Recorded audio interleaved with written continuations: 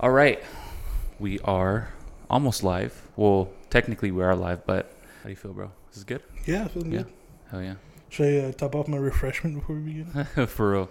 I know we served our drinks and then it just took me so long to set up that you're basically done with your drink. I don't think it was even a matter of like how long it took you to set up per se. Mm-hmm. More like me just chugging this shit down. Like, just Are you drinking nervous or at a- what? No, I wouldn't say nervous. I'm excited. I Yeah. have nerves. Well, anyways, before we get into it, if you notice a difference in the camera angle or just the quality in general, unfortunately, I did not have access to the other two cameras. Those other two were my brother's. So until I can save up enough money to get two more, or if any of you guys want to donate to this cause, no, I'm just Cash App kidding. is gonna be For right real. here. Hopefully, it doesn't throw things off too much, but we're just rolling with what we got. This is the third episode of the Most Vulnerable Player podcast. And today I'm sitting with none other than my best friend, Brett Wydra. Also, my brother. We've known each other since we were 5 years old, playing on the same basketball team that my older brother coached. Coach Hall, shout out. Yes, sir. What does it feel like with the headphones on and actually, because, I mean, we conversate all the time, but what does Right. it feel like? What's the difference? Well, I mean, obviously, it's out of the norm. Like, we won't Yeah. normally sit down with a Fucking headset lights on, in front of us. mic in front of us. Yeah, it's a little bizarre at first, but it's not bad per se. Like, I feel like I kind of got used to it a little bit. Mm-hmm. Once you get that drink flowing, dog. For sure, that's the key. That's why I'm almost done. Yeah, By the way, I have a twisted tea in my hand. What are you drinking on? it's a Proper 12 and Coke Zero. Shout out Proper 12. I need you to sponsor me. Just Doug. Proper 12 or I mean, Howlerhead? fuck. I was gonna say, bro, I think it's Howlerhead. So I released the second podcast with my cousin Fonzie earlier this week. I think it did pretty well. It took me a long ass time to edit because I was having some audio issues. If you're not familiar with like basically editing and stuff, at least for podcast, how it works is, especially if you have the footage from the podcast, when you're editing, you take the footage from basically the recording, the microphones, and you sync it up using the camera audio, from the camera from the audio from the camera. And usually in Final Cut, there's like an option where you can sync up the two audios, so it literally it matches up everything, and you can just go and just start basically just choosing the angles you want from the different cameras. But for whatever reason, this software wasn't working, and the mics that I was using, so these are completely different mics. This is a completely different recording system I'm using. The first mics I plugged into my laptop. They were USB mics, and I don't know if you noticed in the last episode, they kept this scratching sound every so often would just like come out, and it sounded like super ugly, and it was pissing me off. But I tried my best. So some of the parts I had to cut out, and then I literally had to go in like throughout the whole podcast and just sync up the words to like the mouth movement, bro. So it was like, it took me a long time, but it was worth it. And I think I think it went really well. Got some pretty good feedback on it.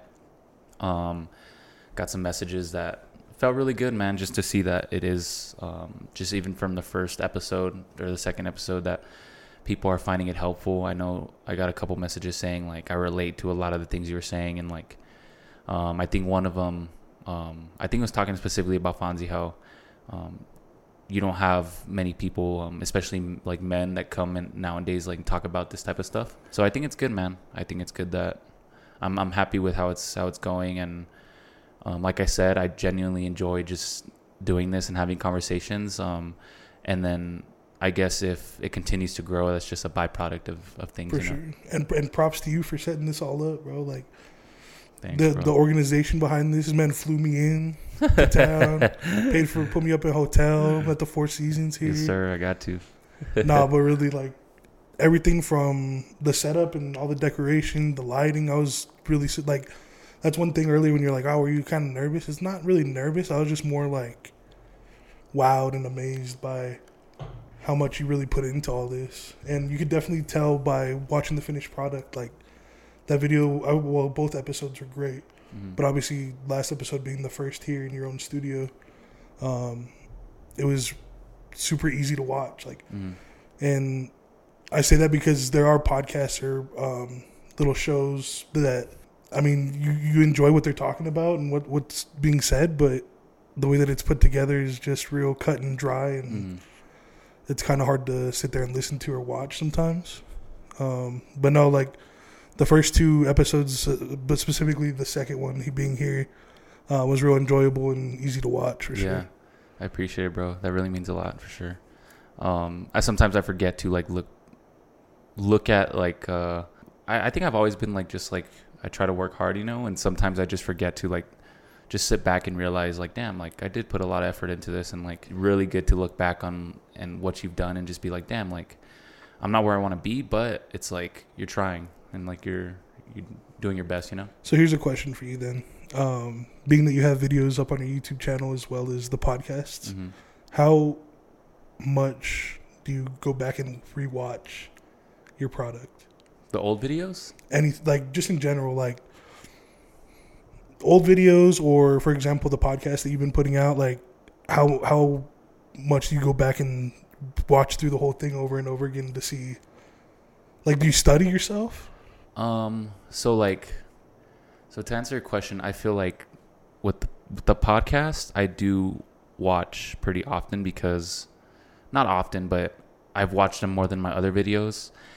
The videos I put out in the past, so I've been doing YouTube for like 3 years. The videos that I've put out, you know what? I actually do not watch my videos after it. Like, I watch them a bunch, obviously, before I release them, and then I'll watch them a couple times when they're out. But actually, personally, I hate going back and watching my old videos, because like, not even just from like I think it's just from a creative perspective where like, wow, that was terrible. just because like I've seen the improvement I made, and like I feel like I'm much better. So when I go back and see it, I like cringe. I'm just like, dude, I can't believe I put that out. But like, it's cool to see, because you see like the improvement throughout the time I've been doing it. But yeah, I really do not go back and watch those videos. Sometimes like the ones I've traveled, sometimes I do, and those are kind of fun to watch, because I think the cool thing about having a YouTube channel, or just not even a YouTube channel, but making videos and like vlogs and stuff, you go back and rewatch, like, and it really puts you in that mindset, and like it reminds you of certain memories. And like I'll be watching something, and sometimes even though like in the video something like bad happened, I'll look back and like I laugh at those type of things now. So it's just like it's really cool to have those type of like memories like put on camera and stuff. I agree, and I'll admit that I go back and watch that Vegas video that you made, like, at least once a month, bro. Yeah. Like I have to go back and watch it just because it was such a fun time, and you documented it so well. And if y'all haven't seen it, go check it out. It's on my boy's link page. right here. No, but no, it's a good watch for sure. Yeah. Like just because it's almost like a different perspective. Like we lived through it, obviously, but what you captured and the way that you put it together, it's completely different perspective on what we were living, and what we did. Because you're like in it, and then you go back and watch it, and it's just like, sometimes it even gives me a perspective of like, because in real life, sometimes in reality, things can affect you in certain ways. Like, for example, we look back at certain times, like at the Vegas trip, and like there were certain moments where we were like fucking pissed at each other, like just because you're drinking, it's fucking long weekend, you're tired, and like you're hungover, and like when you're with your boys, like sometimes you guys clash, and like it's funny. But then you look back at the video, and like those little things, like you remind yourself, and it's like, dude, that was fun as hell. Like it was like the things we were worried about at that time were like, and it was funny because we were all clashing over like the smallest, dumbest things, shit. But it was just like you said, the combination of alcohol and then like us being pent up together for it's a lot of testosterone in the room, man. For sure. That's a good way of putting it. But yeah, man, we got reintroduced to each other when we played on the same we went to the same high school. We kind of lost connection during middle school. We played against each other in football and basketball. We're them rivals, boy. For real, the Northeast rivals. Nolan versus Terrace Hills. Yes, sir. I think it's funny, looking back on it, how at the time it seemed serious. Like, at least, I don't know if it was the coaches that made it seem that way or if we were just all competitive, but that seemed like a legit rivalry, even though we're middle schoolers. Yeah, no, literally, at that time, it was everything. Yeah. One of the main reasons I wanted Brett on, man, was he's like Fonzie. He's very well spoken, and I think one of the things that I think we've touched on before, I think one of the reasons we really vibed together and we connected from the start was I felt like we were both mature at a very young age.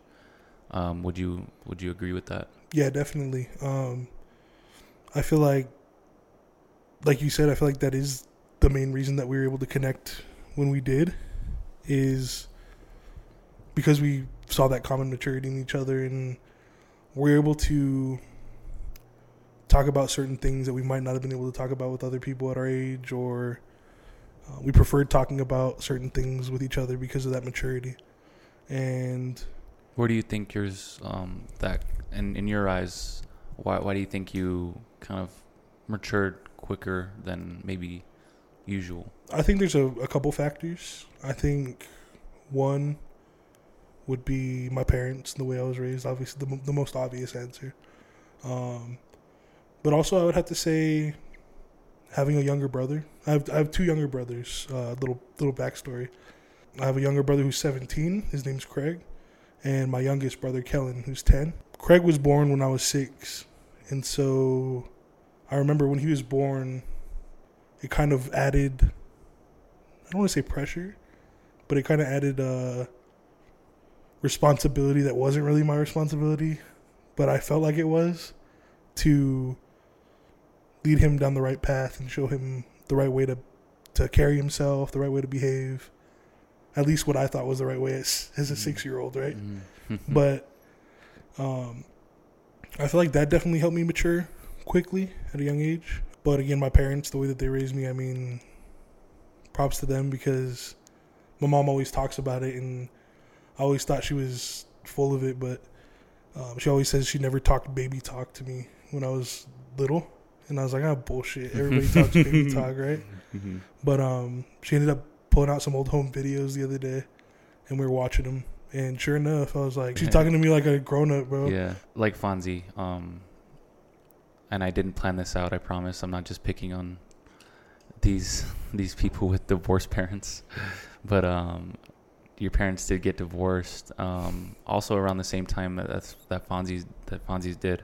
Yeah. Can you kind of talk about that time? Yeah, for sure. So it's kind of interesting because I always, at least in my head, I always figured that I didn't take my parents' divorce as hard as some people take their parents' divorce, which I'm not in any way trying to sound like I'm tougher than anybody else, or like, it's just the circumstances. Like, my parents, at least from my perspective as a kid, throughout the process of the divorce, were pretty civil amongst each other.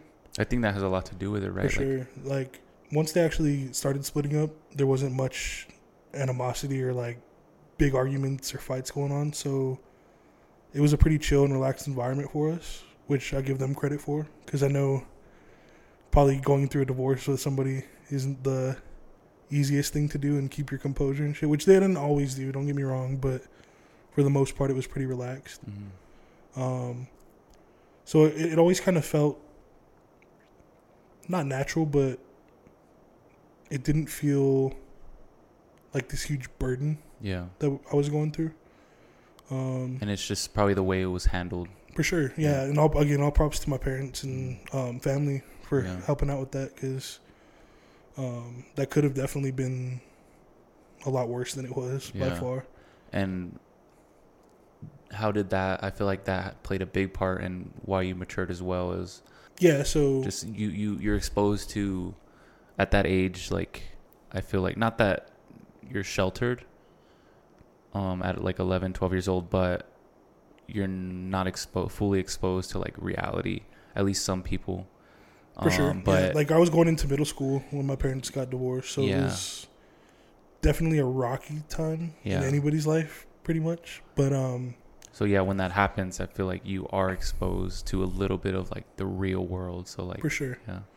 And you learn certain things about your parents maybe that you wouldn't if they were still together.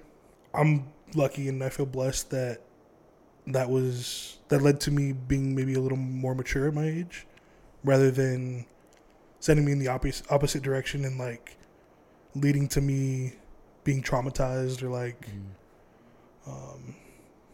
going through like a little depression or something, you know. Mm-hmm. So I feel like it turned out perfectly almost for the situation. Yeah. You know, again, like you said, the younger sibling. Obviously, when parents go through divorce, they're not both there all the time like they once were. So we did live with my mom for the most part. We did get to see my dad a lot, but during the week when it was business time, I guess you could say, going to school and all that, we were mostly with my mom. And so at that young age, I didn't think of it as my brother's going to be missing out on necessarily like a father type figure for those the times that we were with just my mom. I thought of it more as like he didn't get to really experience those memories in that time of his parents being together the way that I did. You know, I had 11 years of that to where he was 5 years old. I probably remember when your parents were together, like, because that's when we were, that's when we would hang out and stuff. Yeah, and I'm sure you remember coming over to the crib and stuff. So there was that. I mean, just basically leading my little brother, grabbing his hand and trying to show him what I thought was the right and wrong way to do stuff, which again, at this point, I'm 11 years old. So whatever I thought was right or wrong at that point. But from that, I mean, not just then, but from that point on into where you're at now. Right. Yeah. It's continuous. It's not. It's never gonna stop. It's just like at this point, it's more of an instinct to be like, yo, like always looking out for him type deal. But I feel like I do that also with my friends, and maybe not as extreme. Like I feel like now that you say it, I think out of our friend group, out of you, me, Fonzie, and James, sometimes Gabe, Caitlin as well, you are very, you're a voice of, I would say I'm a voice of reason as well, but I feel like you're very protective and like you try to, like you're very protective in a way. And I feel like that has to do with maybe you being an older sibling as well. I think that's what maybe comes from. Are you referring to all the fights that I've almost gotten into when we go out or go on a cruise? And I don't want to paint the picture that Brett's just like some like he's not like, obviously like he's I don't know who would want to fuck with him, but I think, like I said, it comes from a good place and he's just very protective of us, and like I've always noticed that, and I wonder if that's where it comes from. And could be. That's a good point. I think it's, and that's the thing, like, I never, you could attest to this, I never go out, or we never go out to do stuff, and I'm never like, I want to get into a fucking fight tonight, or I'm never like at the bar, I'm like, what the fuck is this dude looking at, you know? But it's more of like, yo, or like the other day when we were at, where were we, later, and not the other day, but it's been a while. Later, shit. That dude started bumping into everybody all crazy. Remember, he started putting his shoulder in everybody. I'm like, yo, what the fuck? Like, and then like he hit Fonzie, and Fonzie went flying forward and almost spilled his drink and shit. And I was like, it's times like that where I feel the need to be like, yo, what the fuck are you doing? Like, not because I want to be a tough guy, not because like I like to fight or anything like that. It's just like you said, it's more of like a protective instinct almost to want to stick up for y'all. Like, but yeah, I think that maturity is why we really connected in a way, because we always talked about just important thing, like the conversation we're having now. Like, this is not just a one-time thing. Like we conversate very often like this, and you really don't really think about the real importance of having like a friendship like this, and just having friends that really have the best interests of you at heart and surround you with just positivity, and that, you know, that like if you're ever straying in some way, or it's just being surrounded by those type of people. And they're there to lend a hand and help pick you up or keep you from drifting too far. Exactly. Down the wrong path. Yeah. And not many people, like we talk about this all the time, like we're so fortunate in the fact that we have each other like that, and we have relationships like this, because not many people have that, bro. Like, especially in high school when we were growing up, like it's unfortunate that people you grow up with and you see, and maybe you were not super close to, but like you're maybe acquaintances with, and like you see them, they just sometimes you get caught up with the wrong crowd, and not something you're really thinking about at the time, but Right. It ends up. I wouldn't go as far as to say it shapes your life and it sends you down the wrong path, but for some people it may. Like it definitely alters your memories and the times that you have at that point. You know, the experiences that you have while you're going down that path, and I mean, it very well could shape your future if you let it. And like you said, it's not necessarily something that you're thinking about at the time. Like, I don't know very many people in high school or middle school that are like, damn, I shouldn't have went and did that. Like, I'm going down a bad path. Or unless they have somebody there to be like, yo, what are you doing, you know?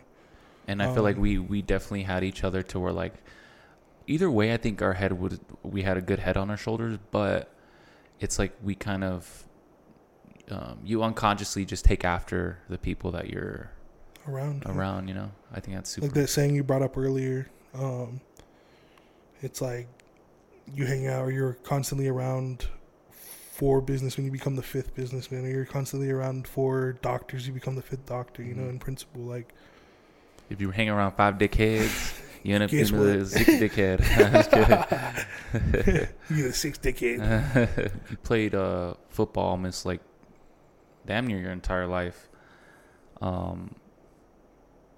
Why football? Like, what was it about football that? Well, so I definitely played multiple sports growing up.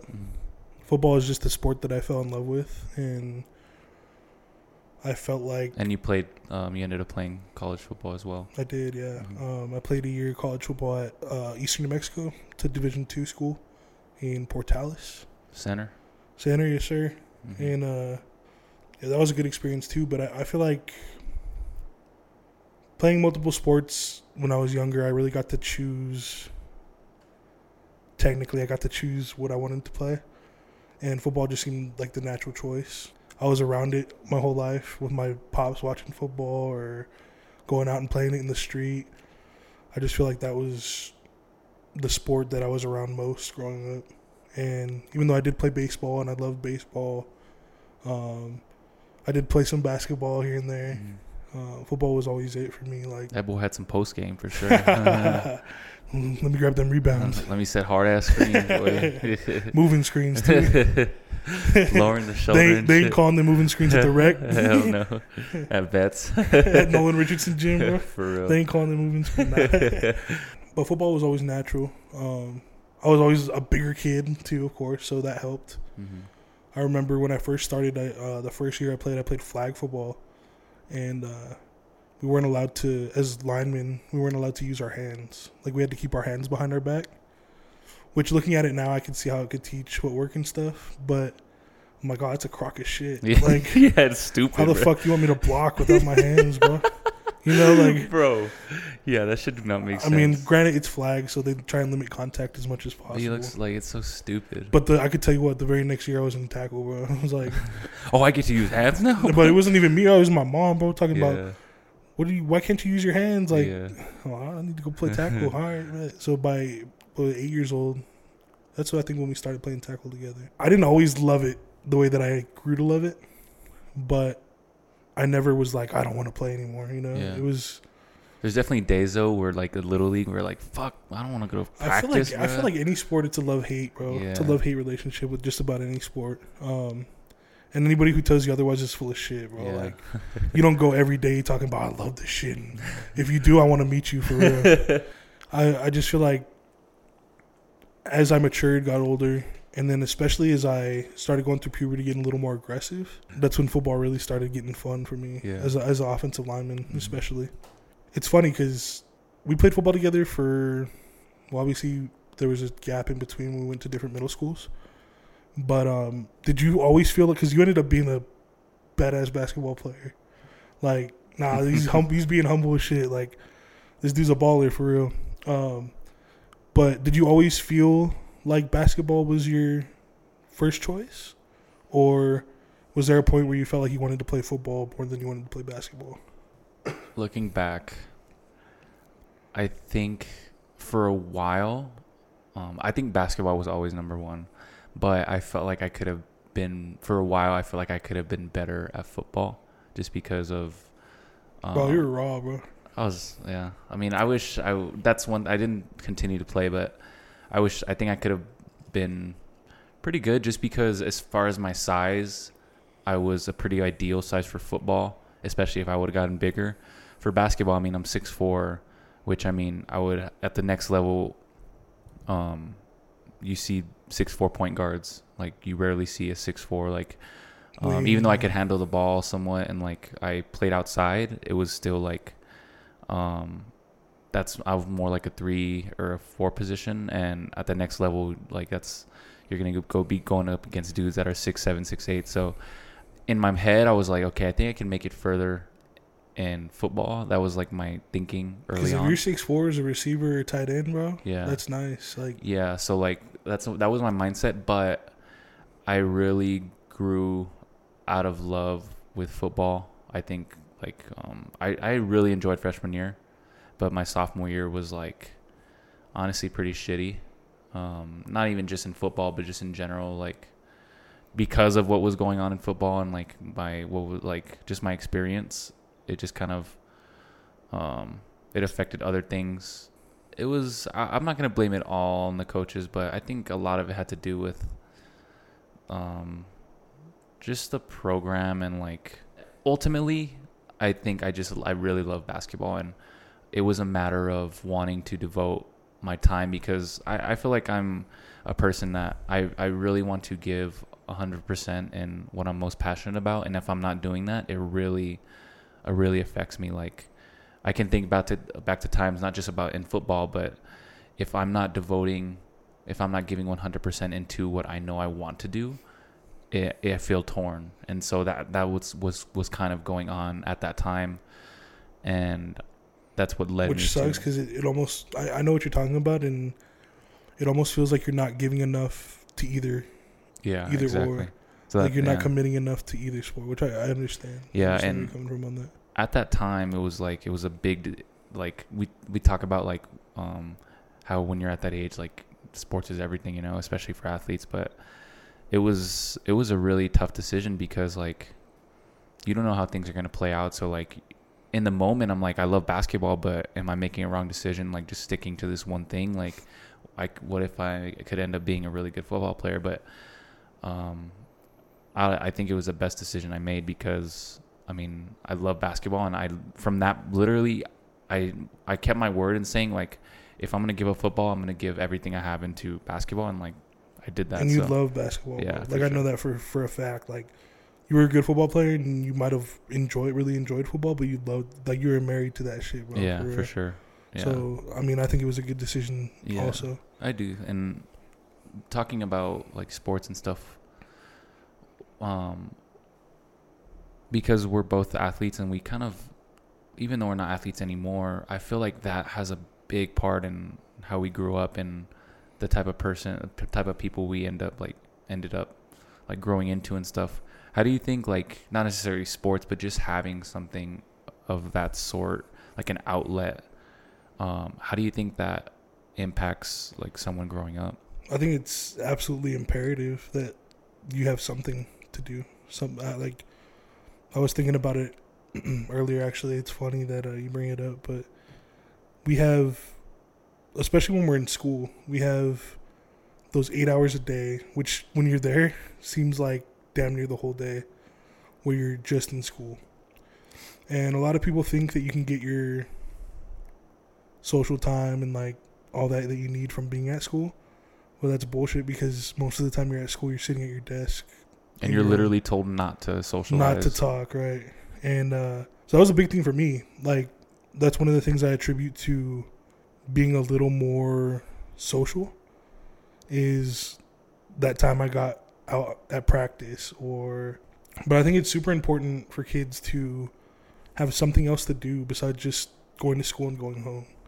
Whether it be dance or art or whatever you're into, bro. It didn't have to be a sport. I mean, obviously that's the path that we were on. Yeah. We took the sports path, which I'm grateful for, because I feel like sports instilled, you know, and you hear a lot about discipline. Like, people think it instills. That's what I was just thinking. A lot of discipline, and it does. It does instill discipline. But more than anything, bro, I think sports really taught me to be social. Like, that was my one time a day, besides when I went home and got to talk to my mom or my little brother when he was born, that I got to socialize in the day. Yeah, you formed some of your best friendships and that's it right there, bro. Like, some of the strongest bonds you'll ever have come through.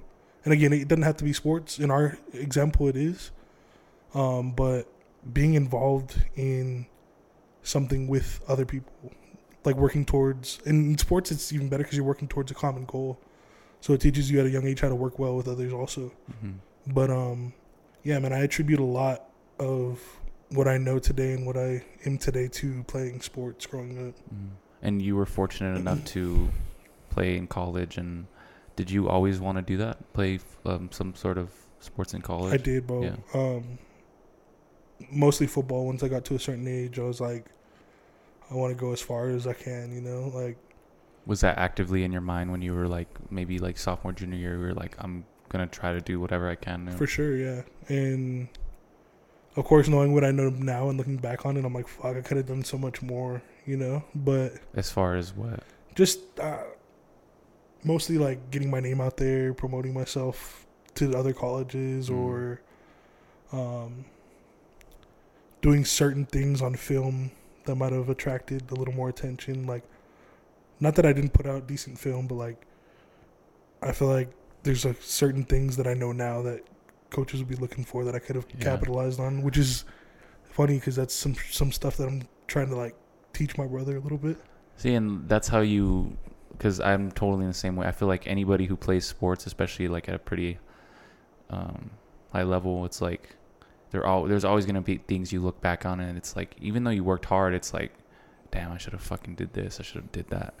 Yeah. But it's like, I don't think, at least in my opinion, it's, you brought it up with your brother, it's like, that's what it's all about, you know? You went through certain things, and someone before you went through certain things that they taught you, and you hear that? I crawled so you could walk, motherfucker. No, literally though, bro. Like, obviously, like, we all have our own path, right? But the path you took is, I mean, you did certain things, and like, look, you're passing that down to your little brother. If anything, that's even more important, you know, like that you're passing it down to someone else, and it's like, sure. I think that's that way when he's in the league, he can take care of me. Bro, just ride his coattails. That's how I'm doing with Asen right now, bro. Yeah. Fucking tailoring him, dog. You better be in the league, you hear me? For real. You ended up going to Eastern New Mexico. You signed to Eastern New Mexico to play college football. So take me through that experience, bro. What was that like? Yeah, it was really cool. It was I mean, obviously, it being a dream of mine to play college ball, it was definitely awesome to be there. Now, I think it's definitely probably a different experience than being at a big, like, D1 school. But I was grateful for it nonetheless. It was cool to experience. I really enjoyed seeing the different level of competition and being a part of that for a little while. It's just a completely different animal. Like, the competition level between high school and college is night and day as far as who you have on your team. And I'm not talking down. We had a talented ass squad at Andrews, but other people who played college sports can attest to this. It's the best of the best are there. So even if it's Division II, it's just like they're and everybody's trying to prove a point constantly. Mm-hmm.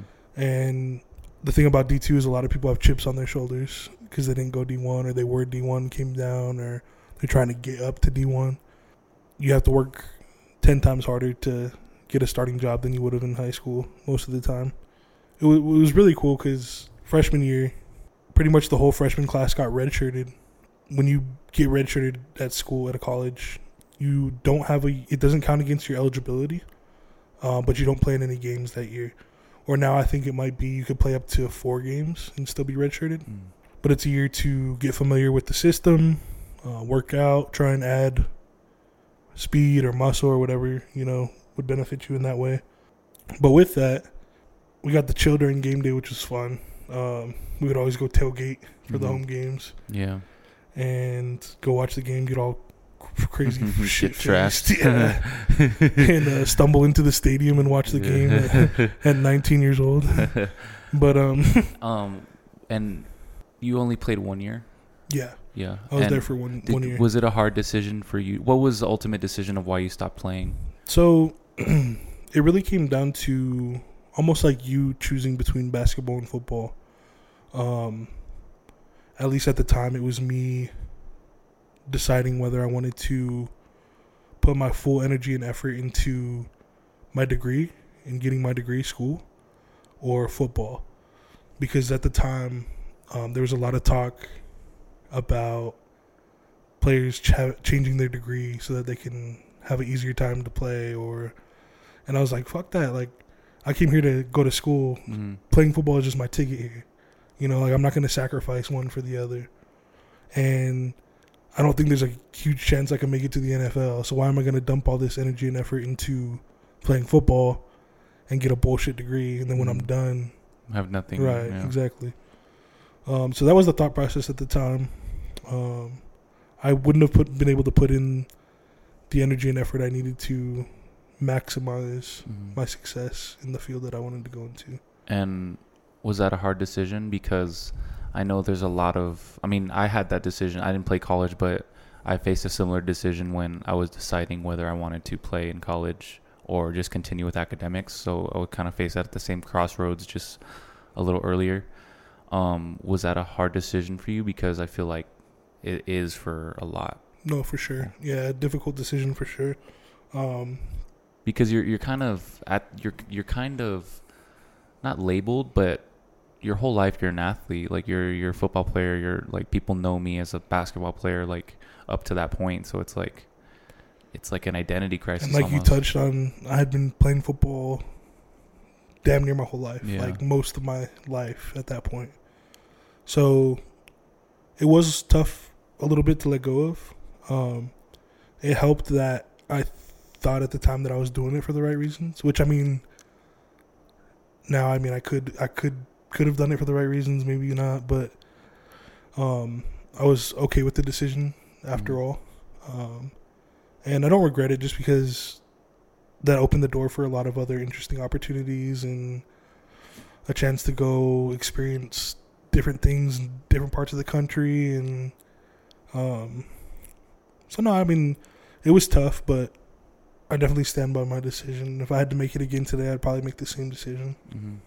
And I'm sure through college you had a lot of... I mean, are you still going to school, or what are your plans? What are you doing right now? I want to...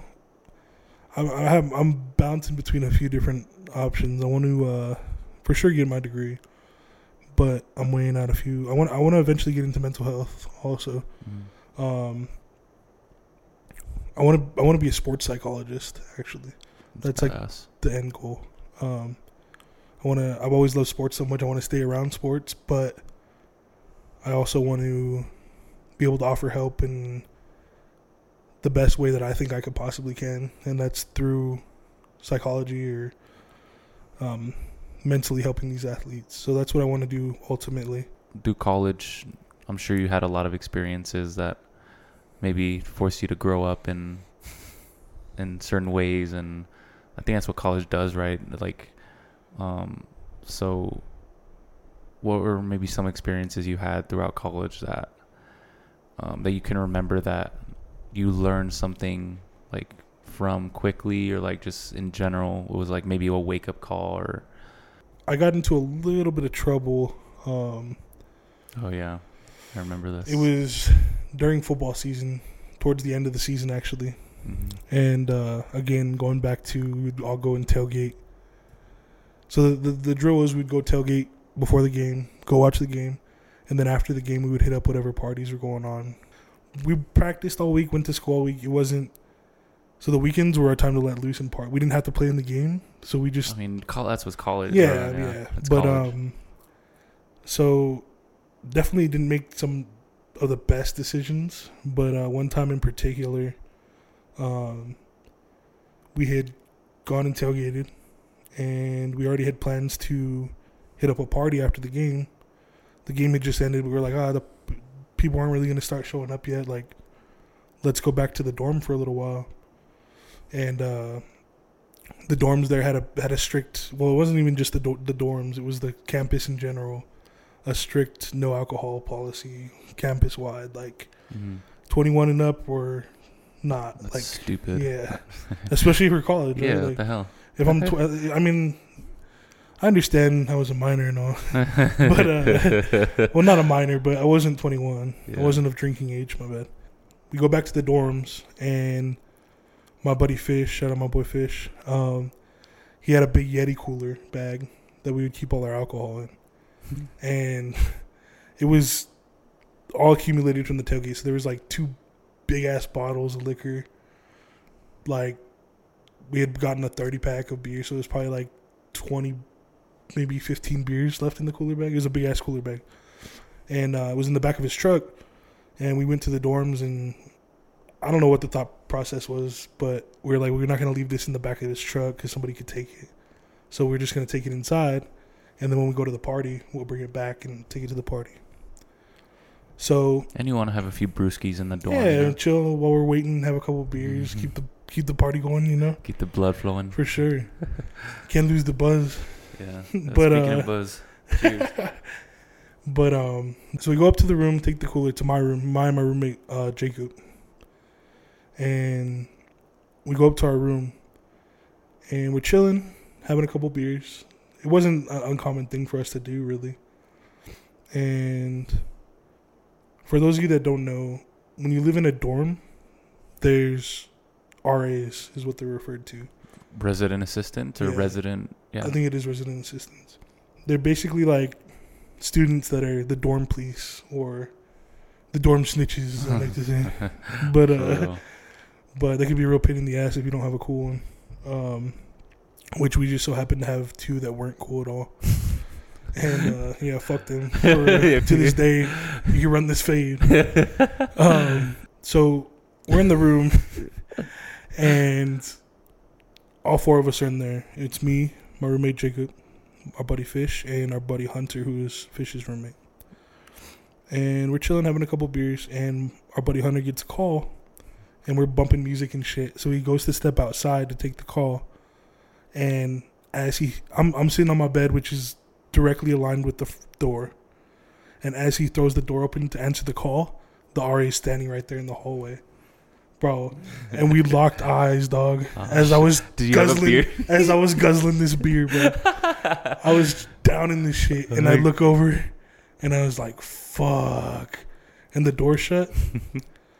And so I was like, "All right, well." Did you already know she's a fucking snitch? Narc, yeah. So once I saw that, I was like, oh shit, something's gonna happen. Either she's gonna get the cops involved or they're gonna come search the room themselves. So keep in mind we have this big ass cooler bag full of liquor.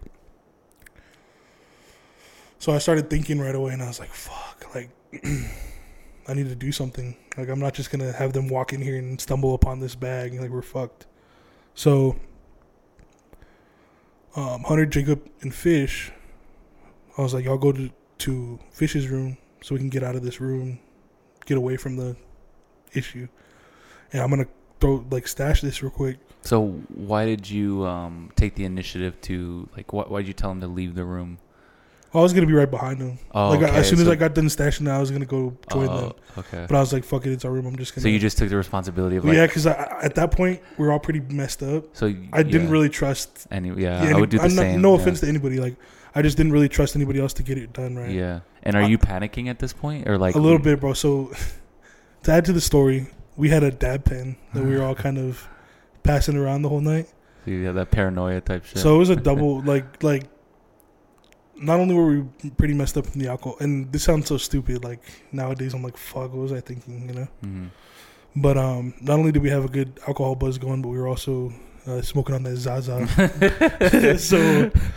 So those of you that know, bro, the effects of that, yeah, there's a little bit of sense of paranoia that started creeping in once I knew that we were busted. So me trying to think quick on my feet while being intoxicated, I was like, well, I need to stash this somewhere. So the way it worked was, there was 2 people to a room, and 2 rooms would share a bathroom. So it would be technically four people to a bathroom. The bathroom was in between both rooms. So I got the cooler and I went and hid it under the sink in the bathroom. Because I was like, if they go through the trouble of finding it under the bathroom sink, then fuck it. We deserve to get whatever we get, right? Yeah. Or if not, I could always be like, oh, I don't know where that came from. Yeah. You might want to talk to them. And not to throw them under the bus, but they could say the same shit. Yeah. And then what are they going to do? So I throw that shit under the sink. And I have this dab pen on me. And so I start freaking out a little bit about that. I'm like, fuck. Do you have a window? Yeah, but it wasn't like, it wouldn't have been sufficient for me to toss it out, I don't think. Yeah. Like, but, I mean, maybe that was a good idea, but I definitely wasn't thinking of that. You were in the right state of mind. No, not at all. That. So I put in my sock real quick, and I was wearing boots. So I was like, dude searching the room, he's probably not going to pat me down, but if he does, he'd probably have to go through a lot to find it if I put in my sock. So I do that, and as soon as I get done stashing that and putting the pen in my sock, there's a knock on the door. I'm like, fuck. So I go look through the people, and sure enough, it's a cop. Fuck. Yeah. Like a campus police or like a actual... No, it was like a city or town cop. Like I see him through the people, I'm like, fuck. But I'm like, okay, I hid just about everything, we should be good. So I open the door, and I let him in. Which at that point, it's not like it was my house. It's not like I could have told them to fuck off. Like, you can't come in here. It's school property at the end of the day. This is my house. Right? I believe in my Second Amendment. You better stay out or you're going to catch a slug. No, just played it. No, but he comes into the room, and he's walking around checking shit out. And in my mind the whole time, I'm just like, fuck, don't pat me down. Like, I'm more worried at this point about the weed pen that I have in my sock. And so... starts looking around. He's searching up and down. Doesn't seem like he's finding shit, which he shouldn't. I'm like, all right, cool. Then he goes to my mini fridge, and there was one beer in the mini fridge. And he pulls it out, and he's like, is this yours? It's like, cheers. Yeah, go ahead. Take it down. And I was like, yeah, that's mine. I wanted to be like, oh, no, it's fucking RA's. He left him in here. I should have done that. Fuck. Yeah. They already told me to hold on to him for him. Real. But I owned up to it. I was like, yeah, it's mine. Just in the back of my head, hoping he didn't find anything else. Right? Yeah. So he's like, all right, let's go out in the hallway. And so we walk out into the hallway. And keep in mind, at this point, my roommate, Fish, and Hunter, they all went to the other room. So he's like, where's your roommate at? I was like, I don't know. Like, he took off a little while ago. I'm not sure where he went. I was trying to, like, at that point, I'm in trouble. But let me take it, like, no sense in me pulling anybody else into it with me at that point. Mm-hmm. So I'm like, I'm not sure where he went. He took off a little while ago. He didn't tell me where he was going, blah, blah, blah. And so we're standing there, and he's writing up, like, the citation or whatever. And worst timing ever, bro. My roommate, Jacob, Fish, and Hunter all walk through the lobby as he's standing there writing my ticket. The fucking snitch SRA, bro, is standing right there. That's him right there. That's his roommate. I was like, bruh. So, come on over here, son. So my roommate comes over and gives him the whole spiel to... Bro, over one beer. That's what they found, bro. One beer. Yeah. That's crazy, bro. And I thought I MacGyvered that shit, bro. I was getting ready to fucking beat that shit, bro. I was like, phew. But then found it. So here we are. They write us a citation. We have to go to court. It was a whole thing, bro, for one beer. Which, I mean, I know technically it is illegal, but come on, we're in fucking college. Mm-hmm. Like, it's one beer. Yeah. We had to pay some fines or whatever, but we really just got community service, which was fucked up, bro. Like, not the fact that we got community service, but the way that we did our community service. We didn't take the best route, I don't think. So we got assigned a pretty decent amount of hours. So we were trying to we didn't have much free time, keep in mind. So we were student athletes. So practice and school took up the whole week. So we had to get this shit done on the weekends. So we found out that the zoo, the next town over in Clovis, which is about 25 minutes away, was offering community service hours, and you could work a whole day. So you work 8 hours at the zoo, they'll give you 8 hours of community service. So we're like, oh, fuck yeah, we can knock this shit out quick. And I'll never forget the first day we went. I was like, what the fuck are we doing here, bro? Like, did it occur to you that you're going to pick up shit? Or? Well, I mean, we knew that was a possibility. Yeah. But it wasn't like, that wasn't the big deal, bro. Yeah. It was like, whatever. But we get there, bro, and they start showing us around a little bit. And then some shit happens. Like, we hear it on the radio. They start, like, panicking and shit. And it wasn't clear enough for us to understand what was going on. But we end up going back to, like, the main area, and they're like, there's a pipe burst. We got to find out where it's leaking from. So we need y'all. There's a plot of land that's like, I don't know, maybe like 20 feet long, 5 feet wide. Like, we need y'all to just start digging until you find where the leak is. Like some holes type shit? Like some holes type shit. So here we are, bro. With some orange jumpsuits. digging holes at this zoo, trying to find where this leak is coming from. And the people that work at that zoo aren't the brightest. And I don't know if that's hard to believe, but digging holes, that was just the first day. But then as they started getting more comfortable with us being around, we would go into like animal enclosures and shit. Oh, shit. Like, I remember they had some wildebeests. I don't know if you guys know what wildebeests are, but they're native of Africa, I'm pretty sure. But they're hogs, no?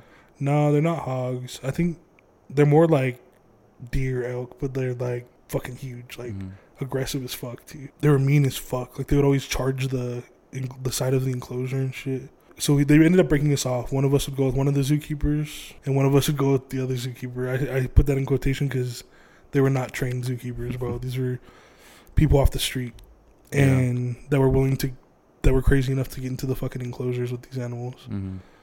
And he's like, I'm gonna pull the truck in, and I need you to close the gate behind me.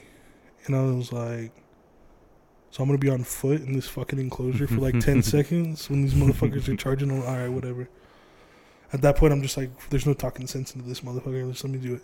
So he pulls in. I hop out the back of the truck, go to close the gate. And meanwhile, I look across the enclosure, and the fucking one wildebeest's eyes locked with mine. And I see him from across the way, and I'm like, fuck. So I swing the door shut real quick, and I jump in the truck. He's all, oh, you made it. Like, it was a surprise and shit. I was like, oh, you think I was going to get fucking murked out here or what? And we're in the truck. And he's all, yeah, that's Denton. I'm all, Denton? I'm like, the town in Texas? Like, yeah, Denton. He's like, no, we named him Denton because he rams everything, puts big old dents in it. And I was like, what the fuck? You got to get the fuck out of here, bro. I was like, is there any other place around here that offers community service, dog? 'Cause fuck this. And sure enough, bro, we're in the truck, and he's driving over to the where they keep their food and water so they can refill it. And as we're slowly cruising along, this motherfucker just runs over and clocks the truck. Boom! The truck, I swear to God, was up on two wheels for a second, bro. Like, I'm sitting there like, what the fuck? Oh, yeah, he's just playing around. I'm like, you sure, bro? He seems pretty pissed off. like, bro, I don't think he's playing, dog. So I'm like, fuck. At least we're in the truck, right? Oh. So he backs away, and then I see him like do a little circle, and again, fucking hauling ass, like full speed, boom, hits the fucking truck again. And I was like, God damn. He's like, yep, that's why we call him. Yep, that's why we call him Denton. I'm like, oh shit.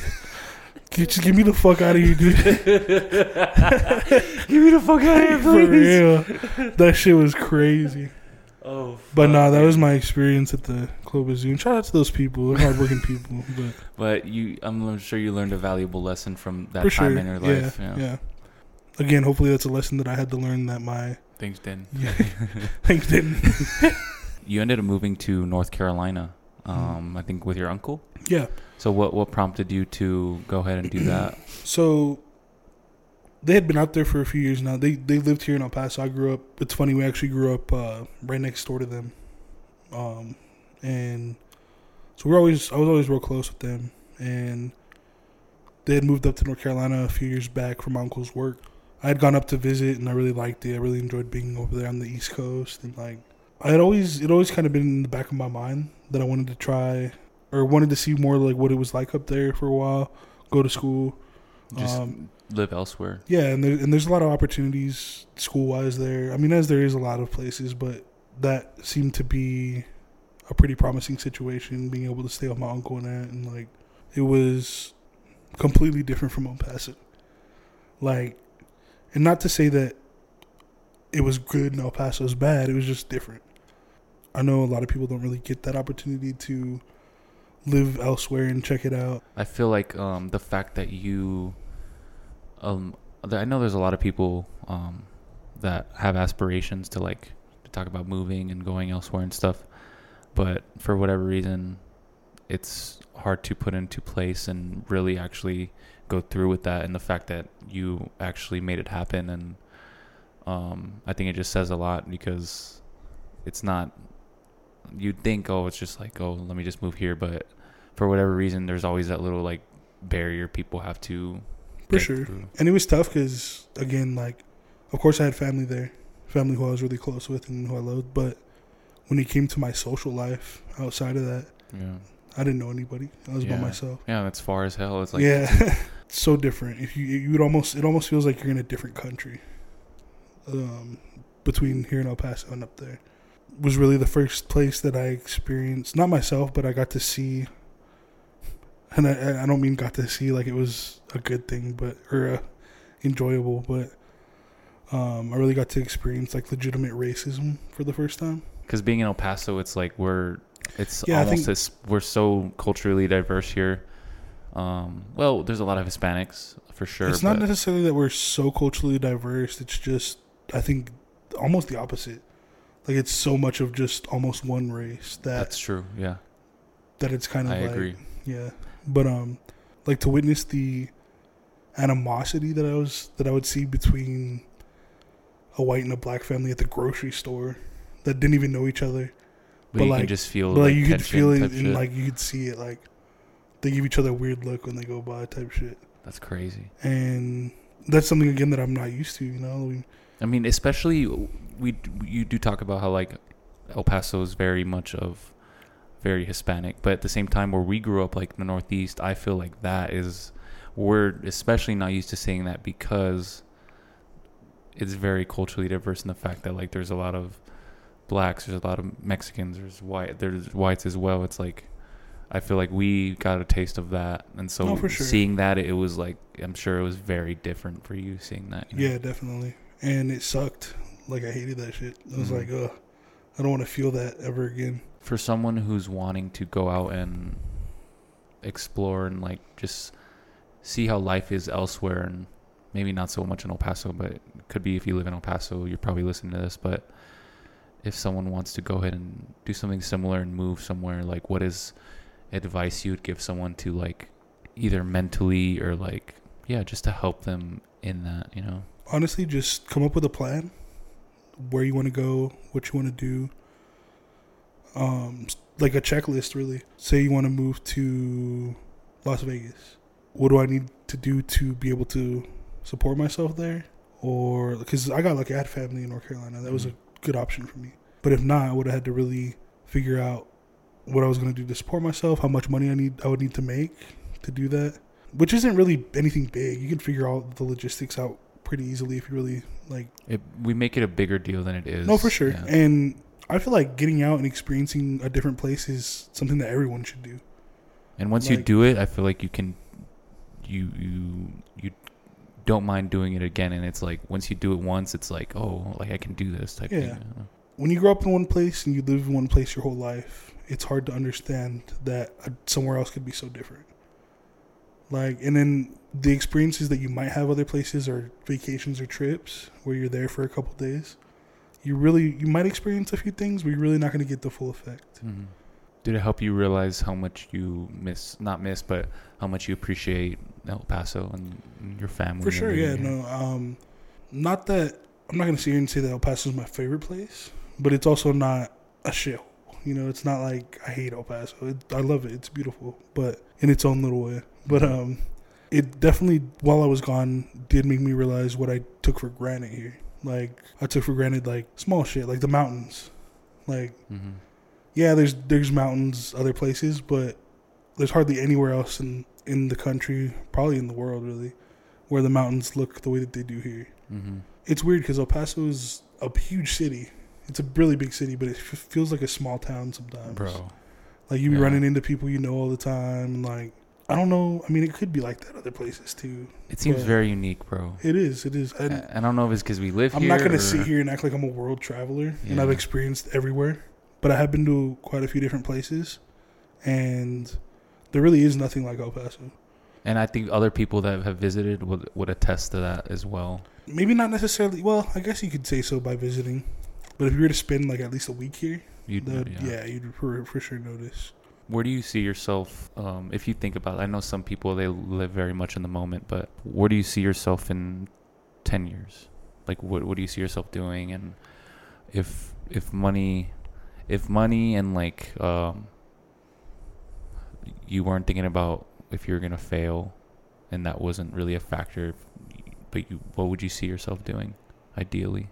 Ideally, I'd be pursuing my career in sports psychology. What is it about it that makes you passionate about that? Well, it's a combination of being around sports and something that I've been around my whole life and I love so much.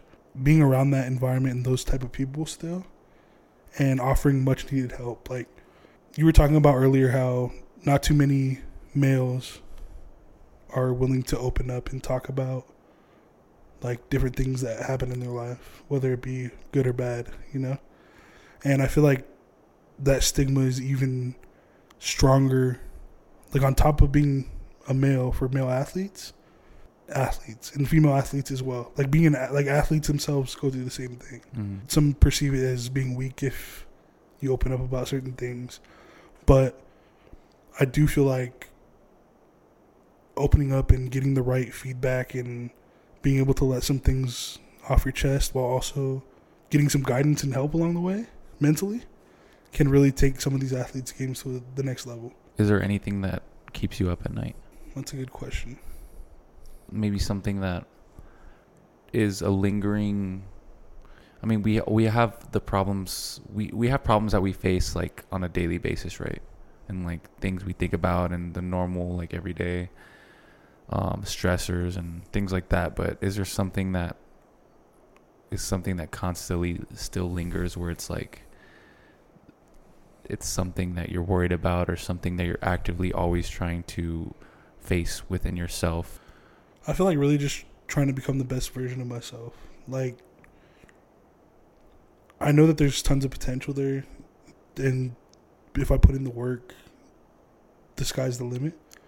It's just a matter of, like, really making sure that I get myself to do that and to act on it rather than just thinking about it and like fantasizing it. Like, yeah, it's cool to sit here and talk about shit, but unless you actually put it into motion and do something to make that a reality, it's just going to be a thought and a dream. Knowing that it's a constant battle and that it's something that might not ever be done, but it's something that I constantly want to be working towards. And there are times where I know I'm not doing what I should be doing to be the best version of myself. And that could kind of get me in, like, kind of mess with my head and give me, like, a little funk sometimes. And I think you talk about how, like, you go through those little times where you know you're not doing what you should be doing. And it's like, what's crazy is that at least you have that feeling where it's like, yes, sometimes you aren't, but at least you know, like, I think everybody does have that where it's like, you know what you should be doing. It's just sometimes, like, you don't. And sometimes it goes a little too long without you doing that. But the fact that I think it's important for people to understand, like, everybody has that, whether it's like that compass or moral compass inside you where it's like, you know, if you're not doing what you should be doing to continue to progress yourself and your life, you know?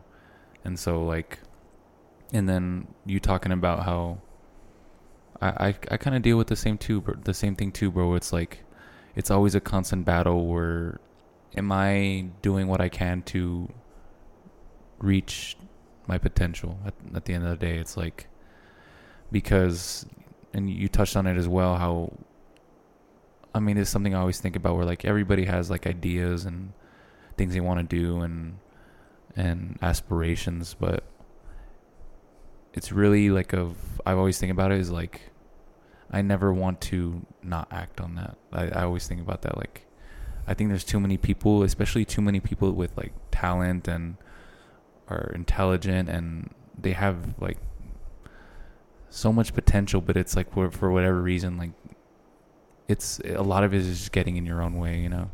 It's that I think that's all. I always think about that. Like it's just really, if you learn to get out of your own way and just let yourself be, it's like, I think you just open up a new level. You level up, yeah. yeah, for sure. But that's the thing. It's a constant struggle, you know. It's the struggle of just like. And that's the thing. Like we can sit here all day and be like, "Oh, I'm gonna be better at doing this," or "I'm gonna make sure I, get up and work towards my goal today." But then actually getting up and doing it is a completely different thing. Like you have to it's make different. Sure it's different when you're up at night saying like, "Oh, I'm gonna do this," but then that 6 a.m. alarm hits and you're like, "I don't want to get up." Right now. But then it's a vicious cycle. You don't get up in the morning and do what you need to do, then you're there again at night. Fuck. Yeah. I should have gotten better today. I should have did what I needed to do. And think about that feeling and apply it to, imagine that goes on for 10, 15 years, bro. Like, because that happens to people, is like... that's probably a big reason why some people would fall into depression. Yeah. That thought. Mm-hmm. Like... Sometimes you don't even realize, like...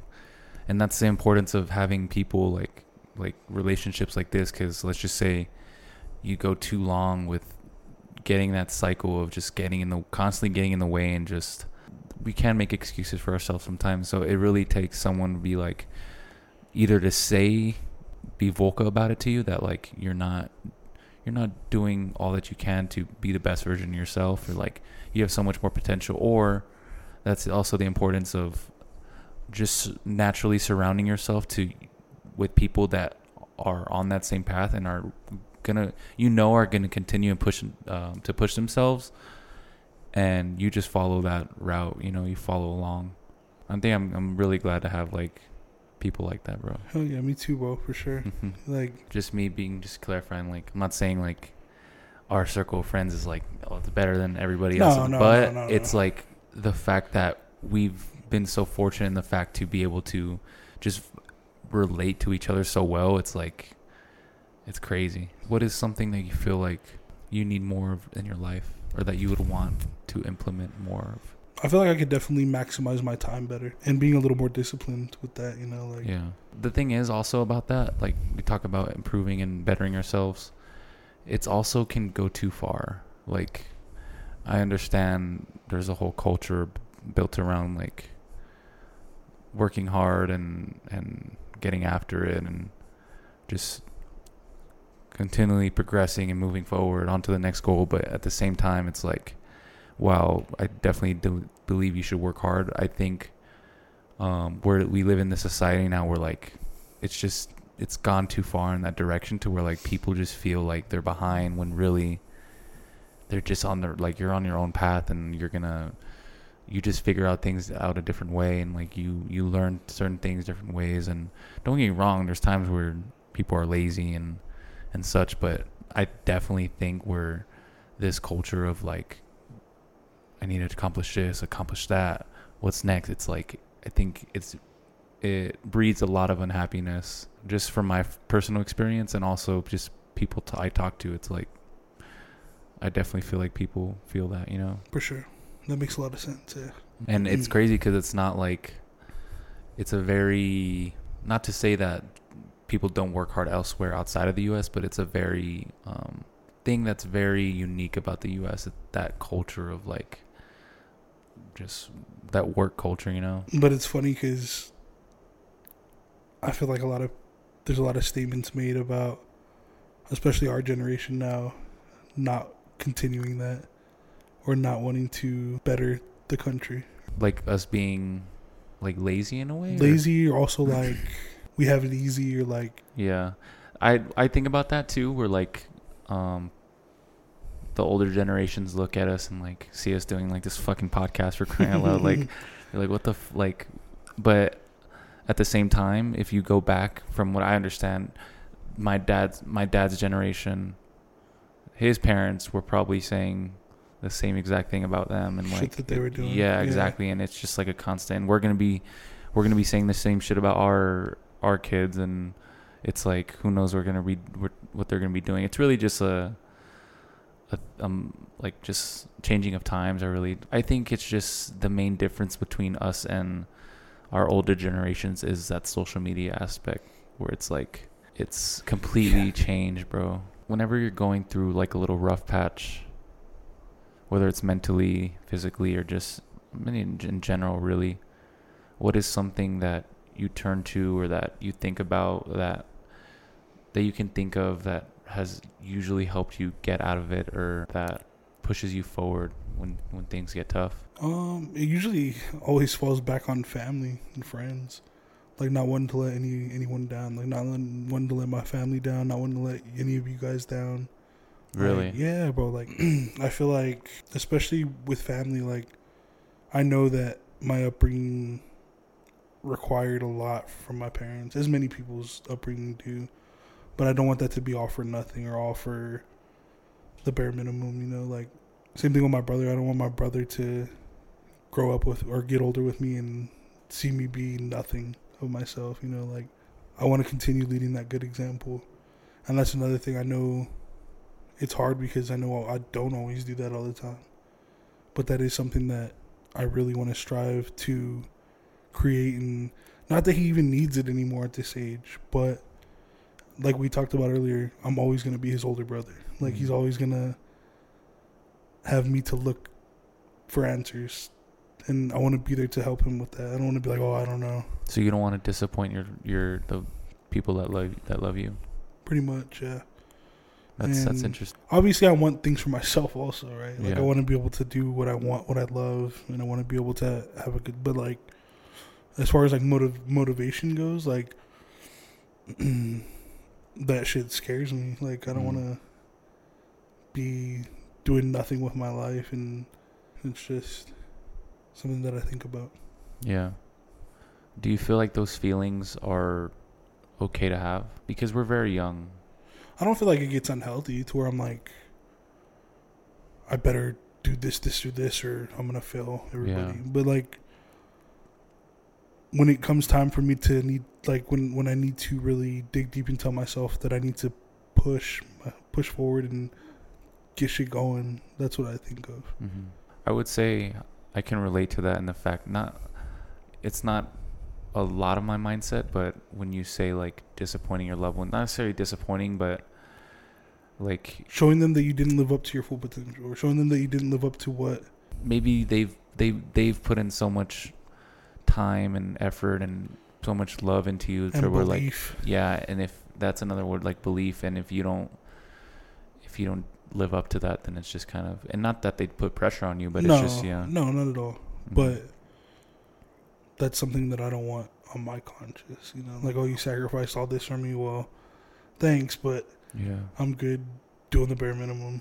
Mm-hmm. I'm good, and I'm not saying that there needs to be a rush to be successful or do these things. Do you feel like in our generation people that feel like there is? Because no doubt, I yeah, do. Absolutely. Yeah. Like, what does that come from? Mostly social media, I think. Just seeing other people's, like, just... Oh, like, there's examples of, like, us being 2 years into college and people already graduating and shit, or, like... And then, of course, it's all on social media, which is cool. You should be proud, you know? You should show that happened. But, like, that could definitely be discouraging to people that are still going through it, that are still in the trenches, you know what I mean? Like, it's almost like, well, why didn't I get that done that quickly, or... You know, but there's someone I always think about, it's comparison is the thief of joy, and that's like 100% the case. Like, yeah, that's really great. I never heard that before. Yeah, comparison is the thief of joy, and we do it unconsciously. Like, we see it and just like, and that's the thing too. Talking about, I mean, social media. Like, I'm not gonna sit here and blame everything on social media. Yeah, there's definitely a lot of positives, but there wasn't near as much comparison before social media, or back before they had that kind of technology, as there is now. Mm. This is why I don't smoke weed anymore, because just in general, as I think about just questions about like life and just deep questions like that. So that's like my default mode. So you can imagine when I'm like high, I'm just like, it's too much, dude. Yeah. But why do you feel like in your eyes, whether it's like, I don't think you're a very religious person, but like why do you feel like we're here? What makes you say that? No, I'm just kidding. Are you assuming? yeah, why are we here? And like, what is the purpose of what we're doing? Like, what's the meaning of this, if there is to you, of life? I honestly feel like, at least right now, from what I've gathered, most of the meaning of life right now is the experiences that you have in your life. Because at some point, whether there's an afterlife or not, you're not going to be able to experience those things anymore. You're not going to be able to create your own story. So I feel like it's really important for people, regardless of your faith, to really stop and enjoy things that are going on in their life. And I do it. I still to this day, with that philosophy, take so much for granted. But I've learned and gotten better at like really enjoying the little things, or like sometimes it's not the little things, sometimes it's big deals, but I still like try and enjoy them to the fullest. Like going on our trips, bro. Like we've taken multiple trips now and done some things that some people don't get to do in a lifetime, you know? And at the end of the day, that's what we're for sure going to be left with. Our experiences. Before we wrap up, what is something that you want to leave? This show is about mental health and really just having conversations to, not just for the benefits of us, but for people can hear the things we talk about and maybe hopefully relate to them. So especially from a mental health standpoint. So let's just say someone's going through a rough time. They're struggling through something, whether it's mentally, physically. I don't know. They're not sure what path to take in life. They're, I don't know. They're just struggling in some way. What is just like some words of advice or encouragement, or just anything you want to say?